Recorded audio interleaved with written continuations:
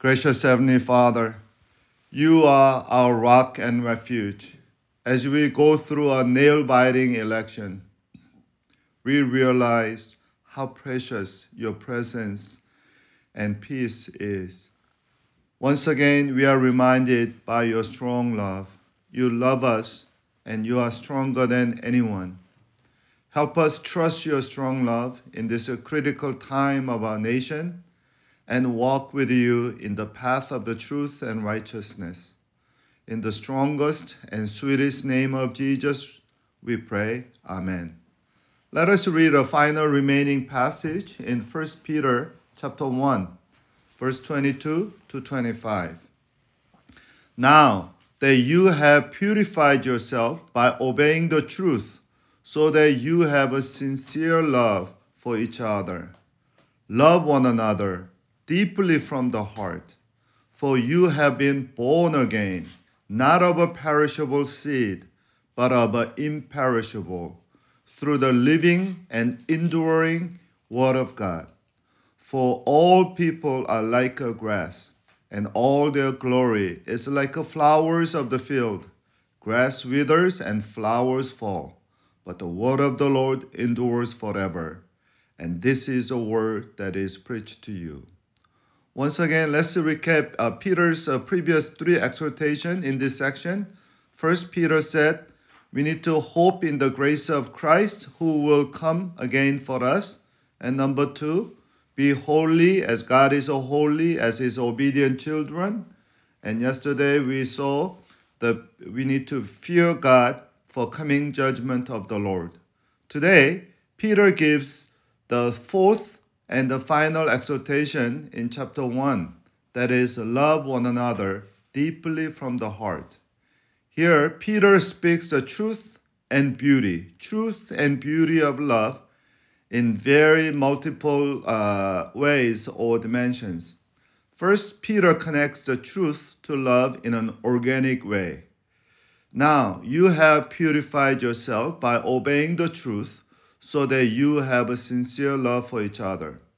Obeying the truth and having a sincere love for each other always go together. Truth and love are inseparable like a seed and sprout.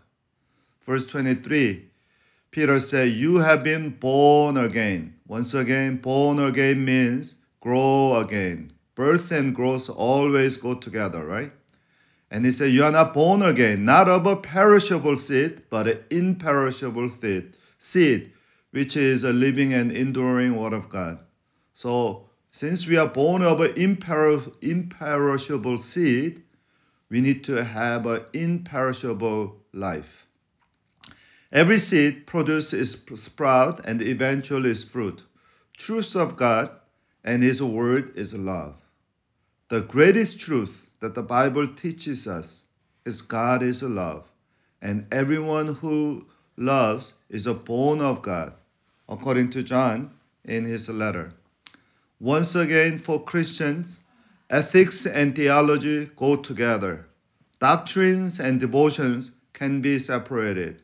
A theologian said, ethic is not an afterthought or appendium to theology, but a logical extension of a theology. Without solid theology, that is, theology that reflects on the character and the actions of God, there is no foundation for theology. Ethic without theology is nothing but an opinion for social activism or personal virtues. Theology without ethics is nothing but an abstract thought without life. Now, what we reflect is what we really believe. For Christians, nothing more truer and critical and important than love. Peter today tells us love one another deeply from the heart. The word deeply from the heart is actually language of a prayer in the Bible. It is the same word that is translated as fervently or earnestly. So love deeply from the heart means love one another fervently, love one another earnestly. Loving others is like praying to God. When you pray to God, you don't just do it perfunctorily, right? Maybe mealtime prayer, but real prayer is always your poor heart. That's what Peter is comparing love to. When we love others, guess what? We get God's attention, just like when we pray. Love and truth, or truthful love, reflect our God. That's why Peter connects a love to truth and vice versa. Likewise, when we love others, we are connected to God, or also we may connect others to God. Now, Peter also tells us or convicts us of the beauty of a love, in that everything else in life is a temporary or temporal, but love is everlasting and eternal. For that, Peter quotes Isaiah 40, verse 24 and 25. It's a direct quote from Isaiah 40. For all people are like a grass, and all their glory is like the flowers of the field. The grass withers and flowers fall, but the word of the Lord endures forever. Twice Peter used the word enduring and endures to describe the everlasting beauty of God's love. Just like the word perishable and imperishable, Peter was telling us to reflect on the beauty and efficacy or even duration of our love.